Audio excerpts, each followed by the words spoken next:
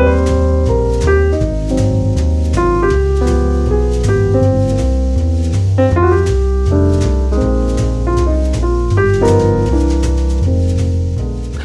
and welcome to episode 78 of My Pocket Psych, the podcast all about the psychology of the workplace. I'm Richard McKinnon and I'm joined as usual by Pilar Ortiz. Pilar, how are you doing today? Yes, I am good, which is always a good thing. And just thought I'd ask. Yes, it's always good to ask. The problem is if I say, well, Richard, today I'm not that, or this, we could go in a whole different direction with the podcast. Well, this is really interesting because it's what we're going to be talking about today. This is the second episode in our series all about looking after ourselves when working from home.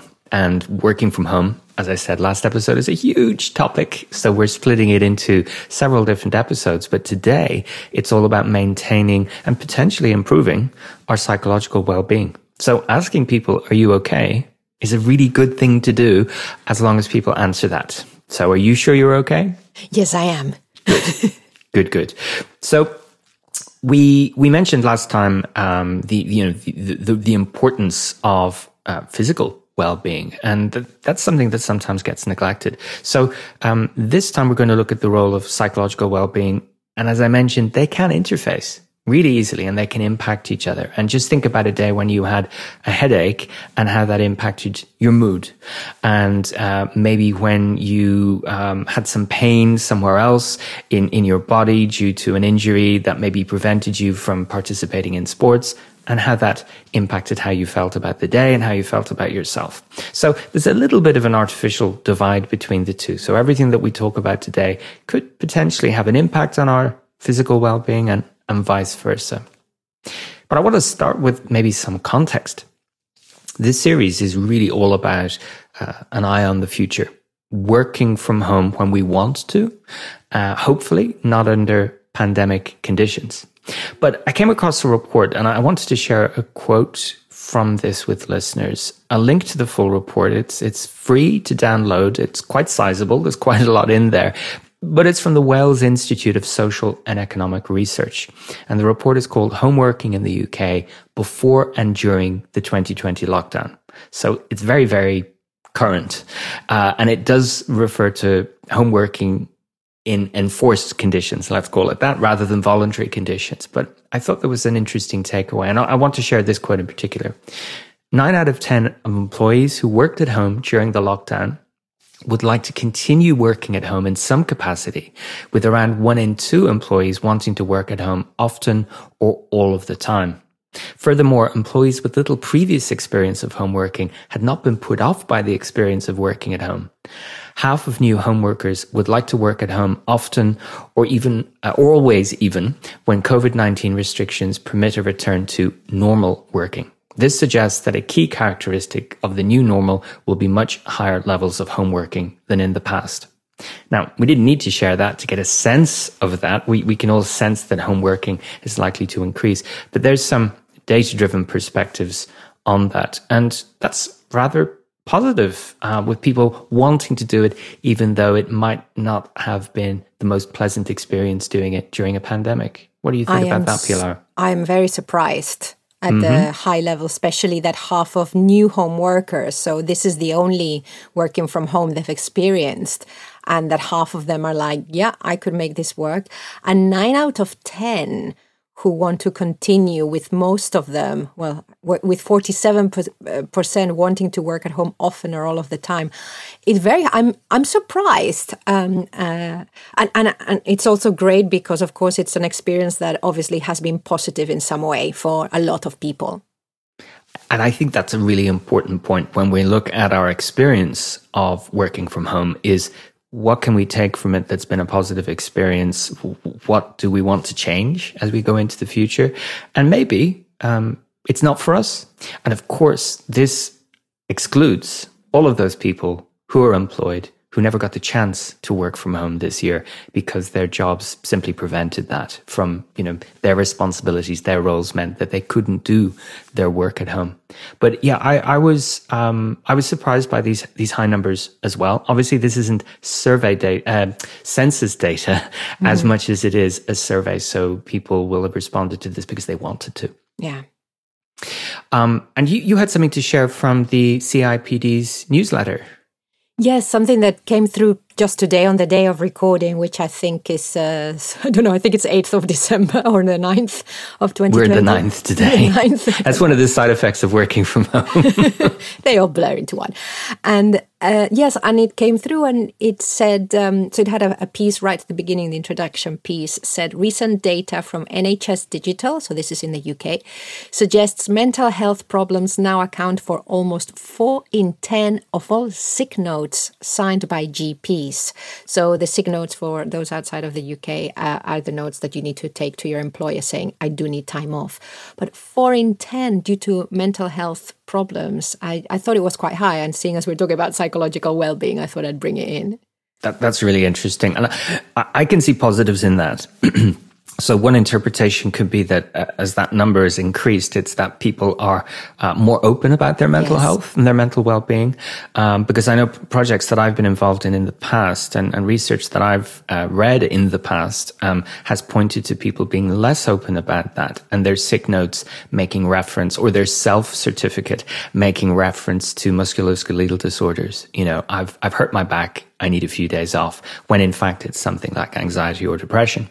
So with that number being 4 in 10, it could speak to that. And of course, it could speak to the fact that, mental health is taking a hammering this year. So, and that's a very plausible explanation as well. I'm thinking also that one of the things that the pandemic has enabled or has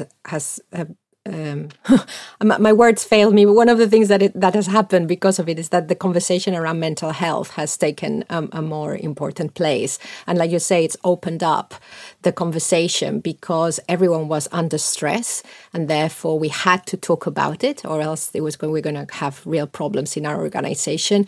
And so I agree it would be great if that had been one of the reasons why this number is so high, is that actually now we can say, we need time off because of mental health. Absolutely. And we've touched on this before, and I always make the analogy, maybe it's a little bit crude and simplistic, but if you broke your leg, you would see a doctor and you would get time off to recover from that. It's very visible. So it's the invisible conditions, so to speak, that we need to cultivate the same respect and understanding of, so that time off work due to any condition is equally important and equally respected by everyone you work with. Well, today when we talk about psychological well-being, I'm talking about that in a very holistic way.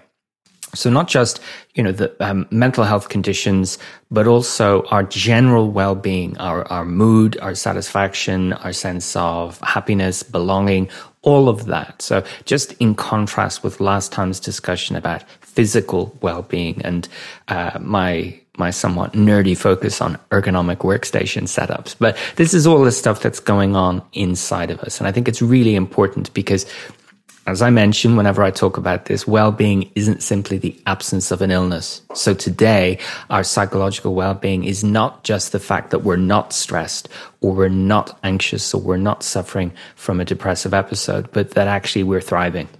And that for some people, that's in spite of the challenges that working from home bring. And for others, it is because they're working from home. It enables them to do things that they might not be able to do if they had to go into a physical workspace, or because they don't have to travel and they're able to have the role of their dreams and do that on a remote basis, on a permanent basis.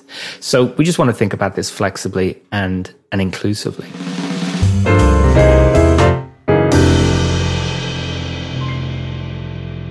So there's a number of things that can impact our psychological well-being when we're working from home. And I just want to say from the start that, of course, anything that we raised last time about physical well-being could negatively impact our psychological well-being. And we spoke specifically about the risk of physical pain and illness arising from a poor workstation setup. And if you do develop repetitive strain injury or a cumulative trauma disorder, that pain will be very wearing and will have an impact on your mood. And that's just a very simple example of how the two can interact. But I wanted to start by sharing a quote from the Working at Home project. And this was shared in the BPS Psychology newsletter. And I'll link to this and you can read the whole thing. But I thought this was a really nice way of looking at this year's experience and what we're talking about. So the quote starts, "It can be argued that this crisis has led to the most significant intensive social experiment of digital home-based working that has ever occurred."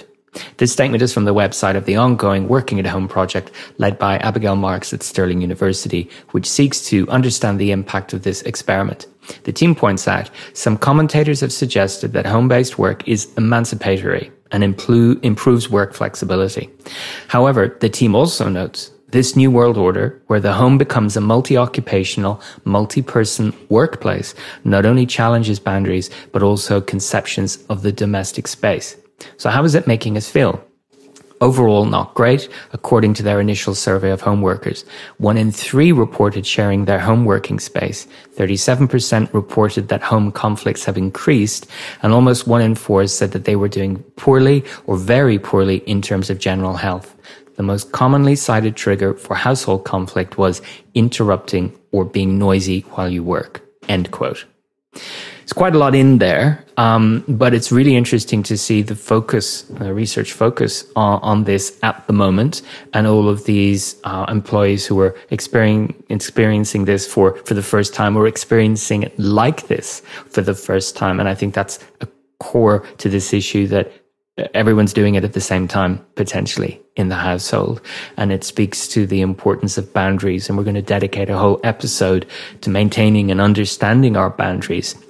But it also speaks to the importance of what the workspace we're in, what that does to us. And interruptions and noise really contribute to that. And listeners might remember that in episode 70, I was lucky enough to be joined by Professor Sakari Cooper to talk about the impact of interruptions when we're trying to work at home. And one of the specifics there is noise and how that contributes to our experience of stress. So it's important, I guess, to try and visualize a very varied experience of working from home and a very diverse setup for people. And so just as much as the physical workplace, the shared workplace is very diverse, so too is the setup that people have and the experience that they have when working from home. And I'll touch on that again when we look at the manager perspective, but maybe we can start by looking at some of those challenges that we can face that do impact our psychological well-being when we're working from home. Richard, also, I'd just like to add that this is about, it's funny that the social experiment of digital home-based working, when people also can't really go along with their normal lives, that has ever occurred. Exactly. I think that's really important. I mean, it doesn't mean that we can't learn from what's happened and understand how we work best, but I think it's really important to, especially with the huge 37% of home conflicts have increased. Well, especially if people couldn't go about their normal life or do the things that make them happy and stuff like that. So I think that will have given some people an awareness of how important some things are. And I think that hopefully moving forward, you can design for that when you are thinking about whether you could use your home as a space to work in. Absolutely. This data reflects, although it doesn't specifically call it out in that quote, a very difficult situation. Yeah. And I'm not surprised to see home conflicts increasing. And I doubt it would have been that high had people had access to a gym, the pub, the park, whatever it is that they wanted to do. So when we think about even in a non-pandemic context, we think about that. How might working from home have a negative impact on our psychological well-being? Well, one of the really common experiences is feeling a bit isolated, feeling distant from colleagues who might still be in a shared workplace. So if we imagine a scenario where only some people are working from home and the remainder are in a shared workplace, you can end up feeling a little bit isolated from them. And the loneliness that can come from that, we're going to cover off in a later episode. But I think this speaks to something that is really psychological in nature, our thoughts about how we're being viewed by others, our thoughts about what we think we might be missing out on, and our thoughts about what we need to do, air quotes, to remain part of the team or to remain viewed as a valued member of that team. So that isolation is a risk. Pilar, is that something that you've encountered in your discussions with people who work remotely? Yes, but mainly, I don't know, it really depends. Yes and no, I would like to say. So mainly from people who have had to. So when during the pandemic, that has a sense of detachment and a sense of missing people around them, missing the right people around them also. But I think more seasoned remote workers, they catch themselves earlier. So the people who've been working from home or away from teammates for a long while have already identified what helps them not to feel so isolated and have designed their interactions for it. But yes, yeah. So the competence of working independently and remotely, part of that is based on a realization that you need to do things differently in order to feel and remain connected. But that early on in that experience, it could be that you realize, I miss this. I miss some of that contact. Absolutely. And I've worked with people this year who've gone along that curve from feeling quite disconnected through to realizing that they get enough contact as long as they're proactive about it. And actually they benefit in other ways. We can also, again, missing some of the visual cues that we get in a shared workplace. We can forget to take breaks. We can end up working slightly longer and not when we want to. And of course, I went into some detail about the importance of taking breaks, both from screens, from work, from static positions. But taking breaks from work, or forgetting to take breaks from work, can have a negative impact on our psychological well-being and contribute to our experience of being overwhelmed, of feeling stressed. Now, a couple of months back, I ran a public webinar on how to deal with being overwhelmed. So I'm not going to go into a huge amount of detail around that today, but I'll signpost the recording because it's now on YouTube.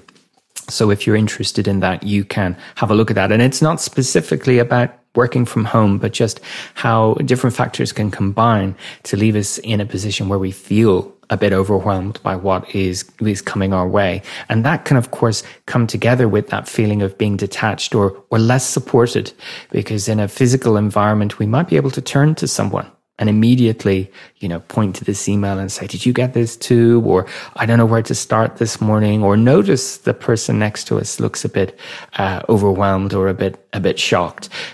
But there are ways of dealing with this. Obviously, when we work remotely, we just need to do that a little bit differently. And of course, another element of this that I'm experiencing with every organization I'm working with is people are getting a little bit tired by endless video calls. And I mean both bored and frustrated by them, but also fatigued by them if they're not organized properly. And if they are truly back to back, they can be quite taxing. We mentioned the fact that being interrupted and experiencing noise can represent a stressor when at home.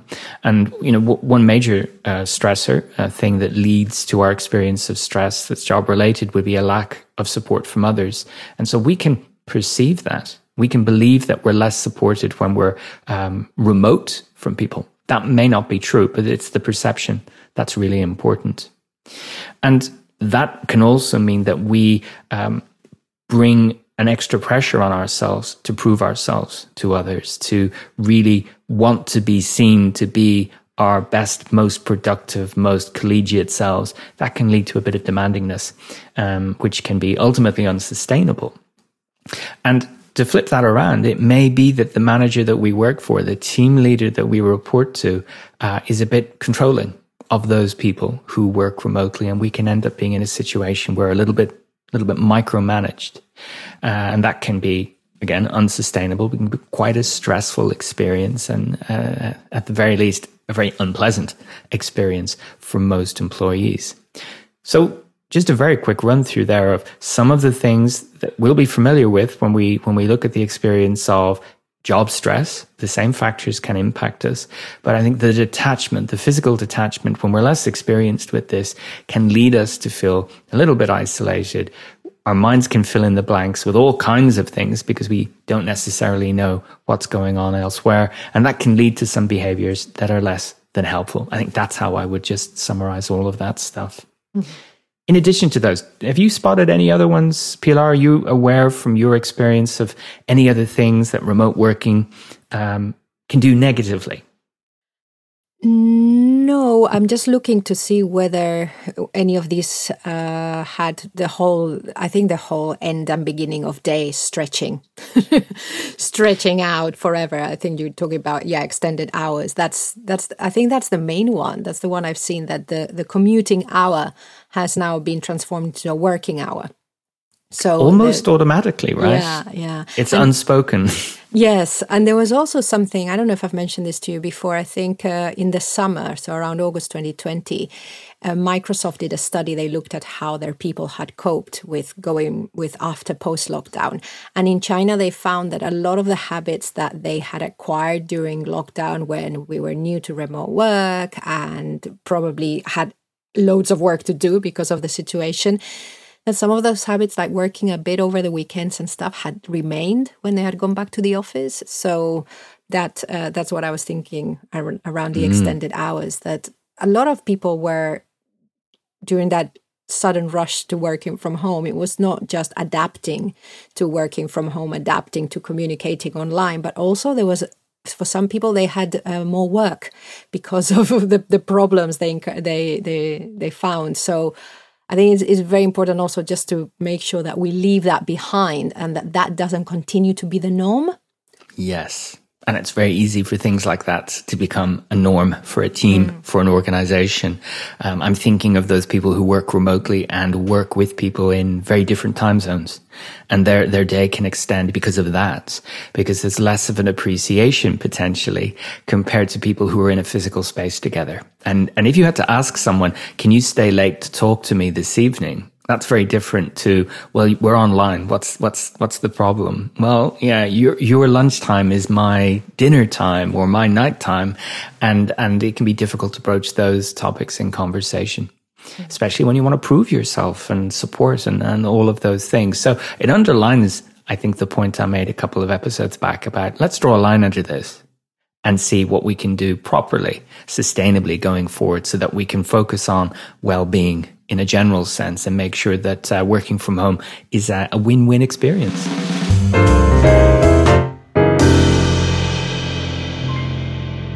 So for each of these conversations, we want to look at what can be done. That painted a bit of a negative picture, didn't it? So let's talk about some positives. But let's talk about maybe the different audiences that are out there. We've got what individuals can do. We've got some thoughts for managers who might be listening, for team leaders, and then the organizational perspective is really important as well. So in a general sense, managers are individuals too. If you're listening to this and you're either new to working from home or you're considering extending your working from home experience into 2021, it's just useful to consider how you're feeling. To keep an eye on that and reflect on how you're feeling about that experience. And I'd make a distinction between two things. Our moods can be quite volatile. And by that, I mean, we can have several moods, many moods a day. Whereas our general satisfaction with work isn't as volatile as that. So one tough day doesn't make for a terrible job. But a tough week, a tough month, when the same things are happening and wearing you down, that's a very different experience. So a good idea is to keep track of this and just keep a record of a few things here. One is how you're feeling about the working from home experience, your concerns, your worries, your wins, your successes, and also your working hours. And just keep a note of that, not to clock watch, but just to see the general direction of the trend. It could be you end up working through choice a little bit longer at the beginning of this experience while you get used to new technologies and new routines. But the hope would be that you do not work significantly longer than people who are based in an office just because you are working from home. We want to make those things quite distinct. A very general recommendation is the point of routine, and not inflexible, rigid, unhelpful routine, but a routine that you set for yourself when you're working from home that you would encounter when you were going into a shared workplace. You would have a time when you'd leave home, a time when you would arrive at work. There'd be potentially coffee breaks. There might be a lunch break. There might be a closing down routine at the end of the day, and then a return to your home. So routine can be quite comforting, but also routine can help remind us to take those all important breaks. It can help remind us to eat and stay hydrated. And of course, it can make the working day much more sustainable in terms of our well-being, in terms of our health. And when things are tough and when you're feeling a little bit disconnected, your routine can give you a sense of control that might be missing from the rest of your job. If there's a lot of demands heading your way, you maintaining a routine can enable you to have a start and a finish to the end of your day, which is important for most people who are working remotely. Now, Pilar, you can shout if I'm misinterpreting this, but most people who are working remotely will be to a large extent knowledge workers. Mm. And what that means is that there's no end to the work. You don't reach the bottom of the bucket and go, oh, okay, all the work has been done. There's always more that could be done. And so a key responsibility is to know when your day is finished. And so having a routine for your day and having some rituals at the start and at the end of the day that signify to you and others, work is finished now, that can really contribute to a sense of accomplishment, a sense of rhythm, and a sense of distinction where that's important, between when you're working on the professional stuff and when you're attending to your personal responsibilities. So there's a few wins there to building up the habit of routine and building up the habit of some rituals at the start and the end of your day. And they can take pretty much any form. It's just that they are habitual. They're done regularly and they have a significance to you. I think also, Richard, around that is something about different devices also, or using your devices in a different way to home or work. So this might work for some people. So this computer is for this. You might, if you have the luxury of having two computers or two different accounts in your computer, one in which you log in for work and one in which you log in for personal, or adjusting your phone also so that stuff doesn't creep in. I think that's also something. It's part of all of this. It is, and they're really good reflections that we'll cover off when we look at boundary management, because the technology is both facilitative. It's so helpful, and at the same time, it can blur those boundaries if we want to use devices in both our professional and our personal lives. And this is an individual thing, of course. Yeah. You may be quite good at the self-management of not looking at your work emails while you're holding that tablet, but many people don't have that and will continue. And of course, then the working day will bleed into the personal time as well. When it comes to having that feeling of being disconnected or not part of things, a conversation I've had multiple times this year is about, well, I don't want to bother people. I'm at home. I miss some of the chats. I miss some of the conversations. I've got questions, but I'm sure everyone's really busy.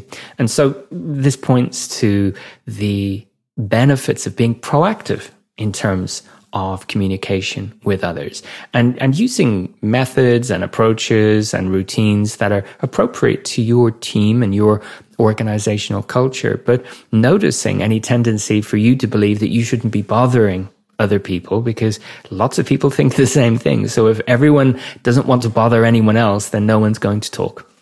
So just being proactive about that and not necessarily waiting for people to get in touch with you, and knowing that there's multiple channels available to you.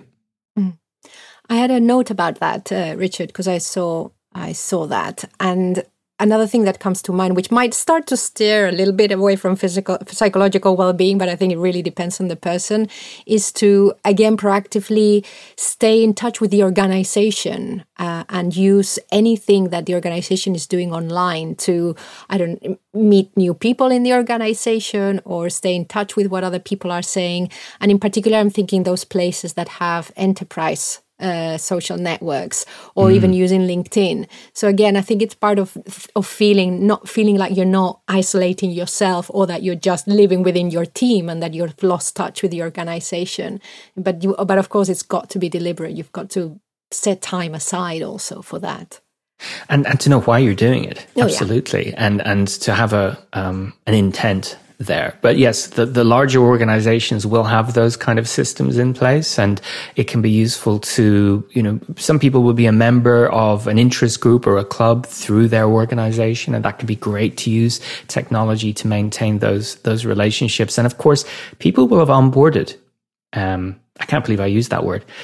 People will have joined new organizations in 2020 and may not have physically met any of their colleagues yet.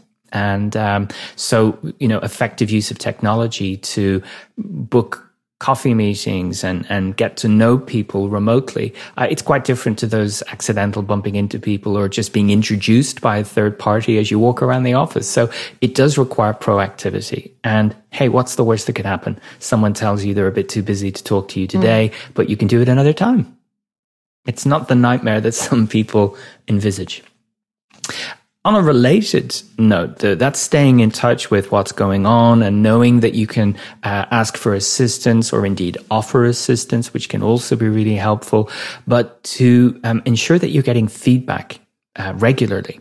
And it may be unintentionally so that managers neglect the people who are working from home in terms of giving them the very brief, casual feedback that they might get if they were in a shared space. So again, being proactive and asking your manager for feedback as you complete tasks, as you deliver content, whatever it is that you're working on, just to check in. One, it reminds your manager you're there and you're working away, and it keeps the communication lines open. But two, it can contribute to you having a sense of accomplishment, satisfaction for tasks well done, and also clarifying expectations, which is really important, because if you haven't done that and if you don't do that as an ongoing exercise, all kinds of monsters can grow up in our minds about what's being said about us or what's being thought about us. So keeping the communication lines open and asking for specific feedback can help keep a reality check on all of that stuff.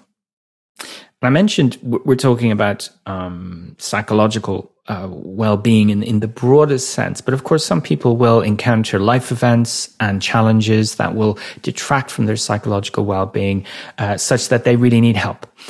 It's important to familiarize yourself with sources of support before you need them, so that you know the person you could go to or the system you could go to. So there are, in larger organizations, employee assistance programs that you could access to get advice, to get support, to get psychological support. But in a smaller organization, it might just be being clear to yourself on, if something happened, who could you speak to? Who could you open up to about that? It may not be someone at work. It may be a close friend. But knowing this, knowing you've got those tools in your toolkit before you need them, can make it infinitely easier to access them, rather than trying to figure out what you can do while you're in the middle of a particularly difficult time. And something, and this is definitely me search, not research, but in my experience of coaching individuals in the workplace who, they're maybe juggling 2 or 3 very, very difficult life events, and coaching's no longer the most appropriate thing for them.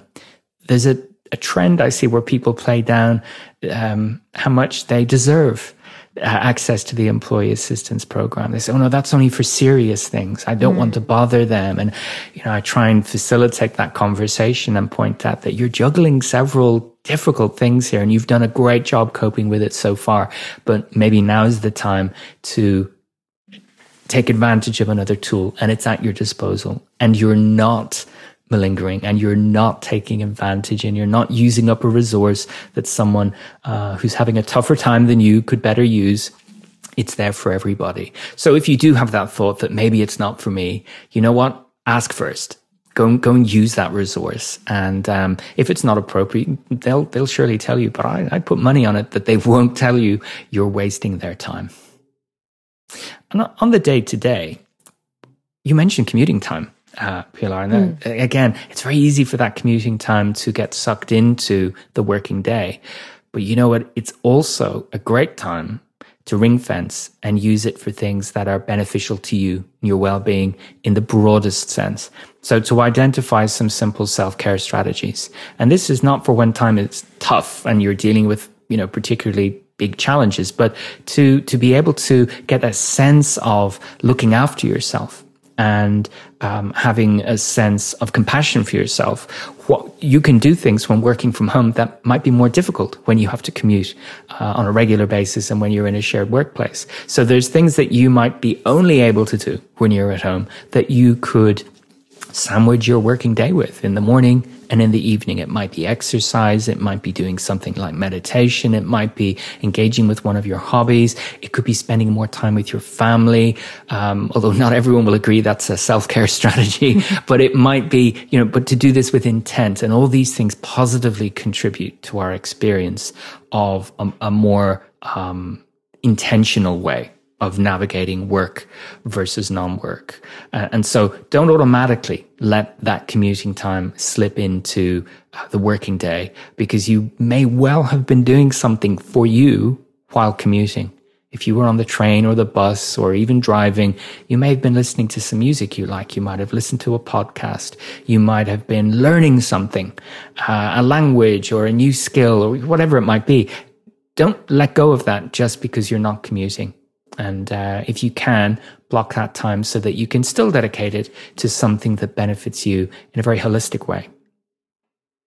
Now you can come back and check on this in the future, but during our lockdown number 1, I dedicated some time in the morning to yoga each day, and it made a really, really big difference. And then I dropped the habit. Because work got busier again, and I fell into my usual trap of, I better say yes. Who knows when this opportunity could come again? Well, I've started it again. And I'm really appreciating it, and I follow instructions on the TV. And it's a self-led thing, and I'm in no way an expert, but it is lovely because it's a new morning routine that's just for me. That's nothing to do with work, and I feel the benefits of it.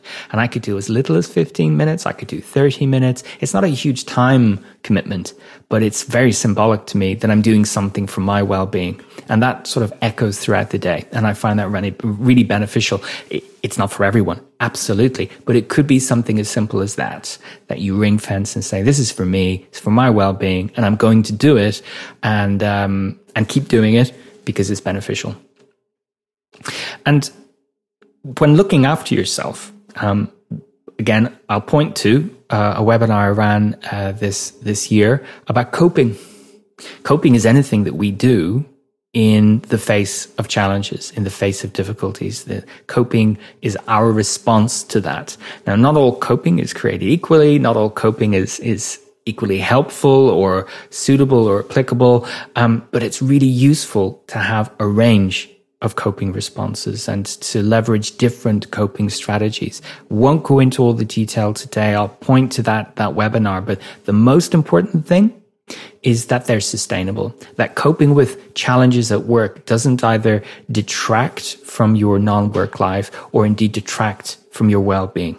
And of course, we can sometimes lean on coping strategies that aren't necessarily sustainable. And that's the use of substances and alcohol and nicotine and food. But something that helps you feel better, that's not going to necessarily take away from your well-being. One of the things that can really contribute to our stress and our anxiety is our own old friend multitasking. And when we feel under pressure to get more done, we can easily fall into that habit of multitasking. But if you focus on one thing at a time and give it your attention, you can be more efficient, you can be more productive, you can create fewer errors in your work, but it also takes an awful lot of pressure off you. So look out for the habit. Where are you tempted to multitask, and where could you maybe bring your focus to bear on just one of these important things at a time to get through it and get it done, rather than feeling you need to be doing lots of things at the same time. And the final thing that everyone can do when working from home, and you might feel the need for this without me even telling you, is to make sure that you get some time outside of your home during the day. And that's really particularly important during the autumn and definitely the winter, because we have less sunlight, and sunlight can have a huge impact on our psychological well-being, on our mood. So make sure that you do that. It's during one of the breaks that I've advised you take. Get some time outside, get some fresh air, get some movement. It can really give us a boost. And you will notice the difference when you don't do that and you find yourself indoors all the time. And you'll know this from earlier in 2020, when it was such a precious time to be able to get outside during lockdown and get your one daily exercise. At least that's how it was here in the UK. Pilar, anything else you'd throw into the mix in terms of looking after yourself psychologically? No, I was just thinking that today I haven't planned any time outside, but that's mainly because it's so cold at the moment that I'm being very careful. So I had a few things, and I thought, you know what, I probably won't go out all day. No, I think you've covered everything extensively. By which you mean I've been speaking far too long. Well, look, there's a lot of stuff. Sorry, this is another thing. There is a lot of stuff to consider. So there really is. Wonder. There really, really is. And of course, this isn't do all of these things now. This is keep an eye on these things. And my first thought about keep an eye on how you're feeling is probably the most important thing. When you notice a change in yourself, or when those around you notice a change in you, listen to that and see what you could maybe adjust, not reinvent yourself and not change everything, but maybe think of them as a series of dials that you could make small adjustments to until you find something that works for you. Because some of this is quite generic. Yeah. And there may be things that bring such pleasure, such achievement and a sense of accomplishment to you that we haven't talked about at all.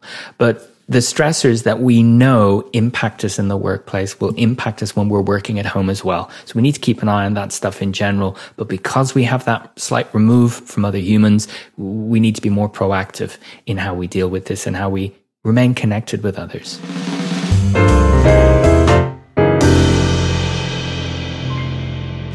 Now, if you're managing people, either an entire remote team, or you've got a couple of people on the team who are working from home on a regular or even permanent basis, it's important that as manager, you do all of this stuff, but also remember that your perspective on the people working remotely is very important. So we mentioned how sometimes we might neglect them. Unintentionally neglect them. And that might be forget to tell them things, don't include them in communications because you're covering it off in the office verbally.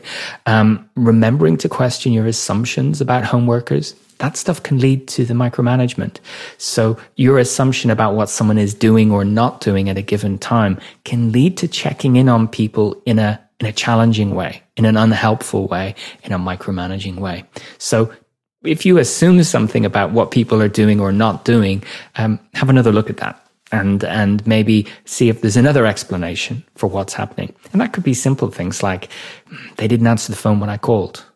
I wonder where they are. I wonder what they're doing. Well, you know what? Everyone needs a break. Everyone uses the bathroom. Everyone needs lunch. They will get back to you. And with that, staying in touch with people, it's really useful and really important to talk about how you're going to do that. And that not every message from you is a checking up on someone, but is a checking in, and to see how people are and to communicate things and ask them questions and whatever it might be. So that you're not, even with the best will in the world, you're not being perceived as micromanaging or testing them, because that belief that you're testing them, that you're micromanaging them, that you don't trust them, can lead to people not taking breaks and being anxious about being away from the keyboard, so that if they miss a message, even for just a couple of minutes, they'll feel that they've somehow failed. So be really clear about those expectations and your intentions. And we talked about if you're getting feedback as an individual from those around you, look out for behavioral changes in people who are working from home. Look out for any changes to how contactable they are, how responsive they are. Maybe when you spot on camera their mood, their emotions, anything like that, it could well be a sign that they're under pressure and stress and they're experiencing a hard time of things. You'll only know this if you remain in contact with people. So it's very important to do that, obviously. And we're talking about all of the things that contribute to our well-being. Well, it's very helpful if managers role model that stuff. I said it last time, normalize the taking of breaks, but normalize talking about how you feel about things and how you're doing, and the use of the employee assistance program, and asking about getting quiet and focus time and the benefits of routine. Just make this normal, as it is for the people in the office, as it is for those people who are working at home.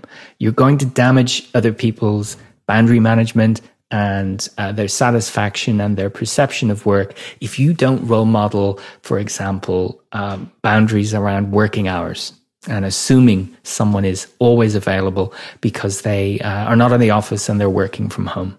So in addition to looking after yourself and role modeling this stuff, it's being mindful of how your communication and your behavior could be construed by the people that are working at a distance.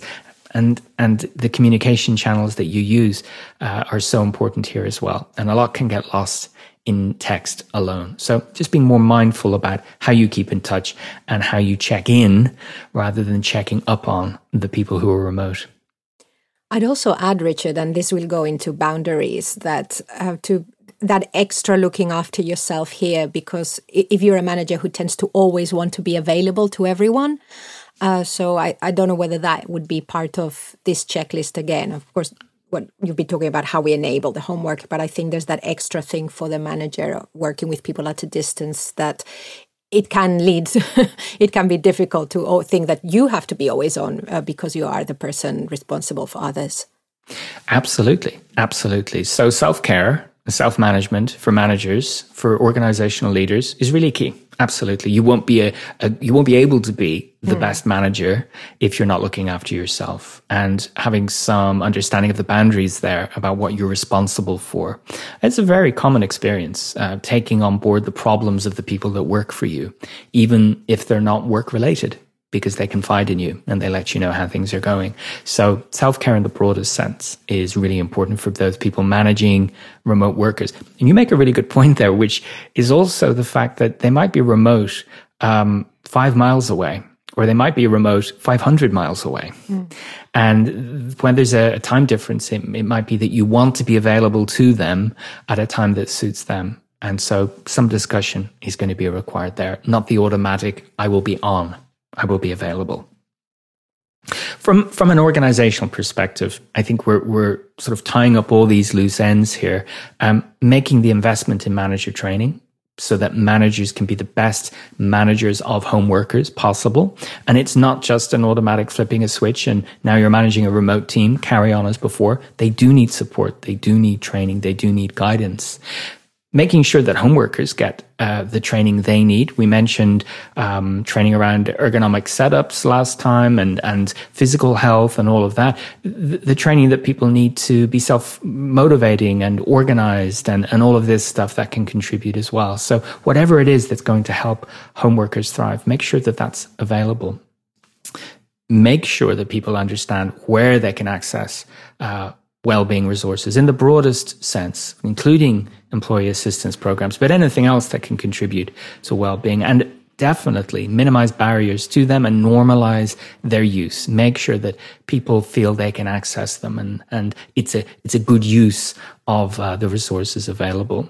Make it part of how things are done, that expectations and norms are really talked about explicitly. We don't want all of these important things to fall between the cracks and lead to big assumptions and lots of unhappiness and long working hours.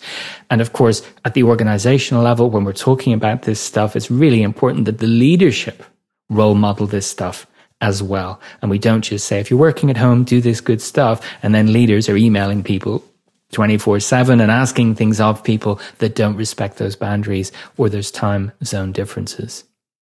So for the individual, quite a long list of things to consider. It's all of that plus a little bit more if you're managing people. It's all of that plus a bit more if you are a senior stakeholder in the organization.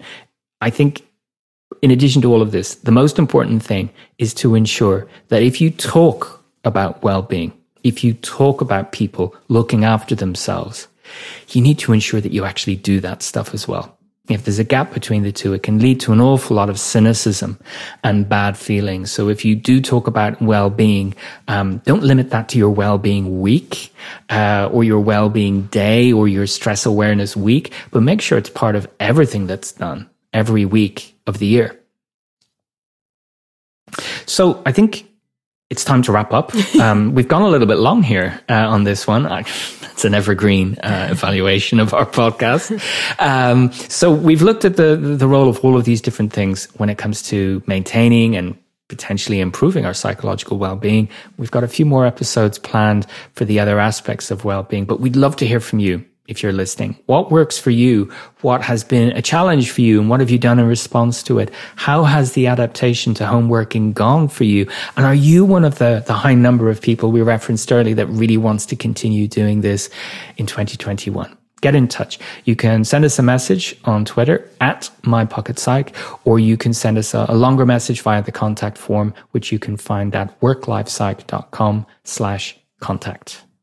Another episode, Pilar. Anything to throw into the mix before we wrap up? No, I don't. I think you've covered everything. Again, some subtle feedback there. Let's leave it there. Everyone, thank you for listening.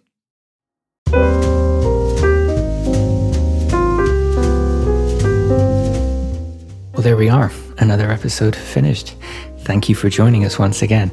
And please, if you have questions or comments about anything we've discussed this time around, get in touch. We love to hear from our listeners. You can send us a message on Twitter at MyPocketPsych, or send us a longer message via the contact form on the website. And that's at worklifepsych.com/contact.